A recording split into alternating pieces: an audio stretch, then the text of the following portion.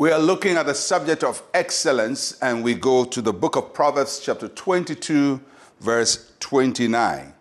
Do you see a man who excels in his work? He will stand before kings. He will not stand before unknown men. Do you see a man who excels in his work? Other translations, instead of excellence, use the word diligence. And it's describing the same attitude of a person who is very meticulous, pays attention to what they do, and doesn't pay eye service to what they do. So excellence is a quality, but the quality comes from an attitude. And the attitude of being diligent with what you do and pay attention to the little things that are in front of you.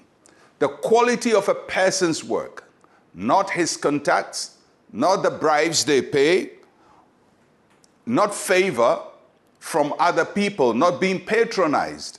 The quality of your work is the most important thing that gives you access in life. You know, in our part of the world, people think contacts are important, and I believe contacts are important.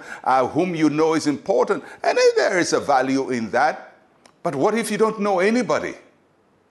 And there are many people who have excelled in life who knew nobody. The quality of your work is the most important thing. And instead of just making contacts, just be diligent to improve your work. And the passage talks about things that are related to excellence. It says, do you see a man who excels in his work? Excellence has to do with what we do. What you do must be excellent. Your work, your activity. And if it's service for God, being in church, there has to be excellence. That's why if you even want to worship God, you go to church on time and you serve in the church. You do things with diligence. You don't do things absent-mindedly.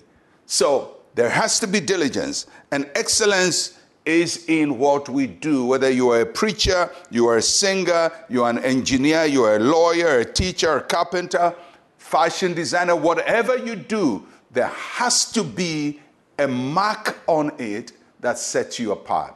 And then the passage tells us what happens when there is diligence and excellence in our work. It says it will bring you before kings.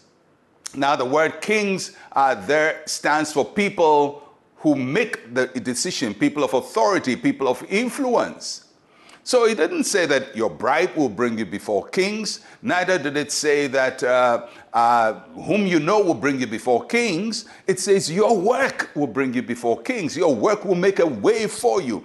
If we commit to merit, merit is doing things and allowing the things to speak for you.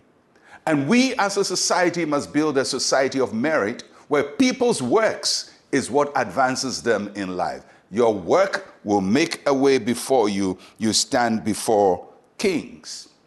And the truth we learn here is that excellence is observable. It is identifiable. When somebody is excellent, well, if they are in a village, they are in obscurity, nobody knows them, they will be noticed. That's why sometimes football scouts can go to a village and find talent there, because excellence cannot be hidden. And even the village cannot hide your excellent work. If you put it out, you will be noticed. And that's what this proverb is telling us.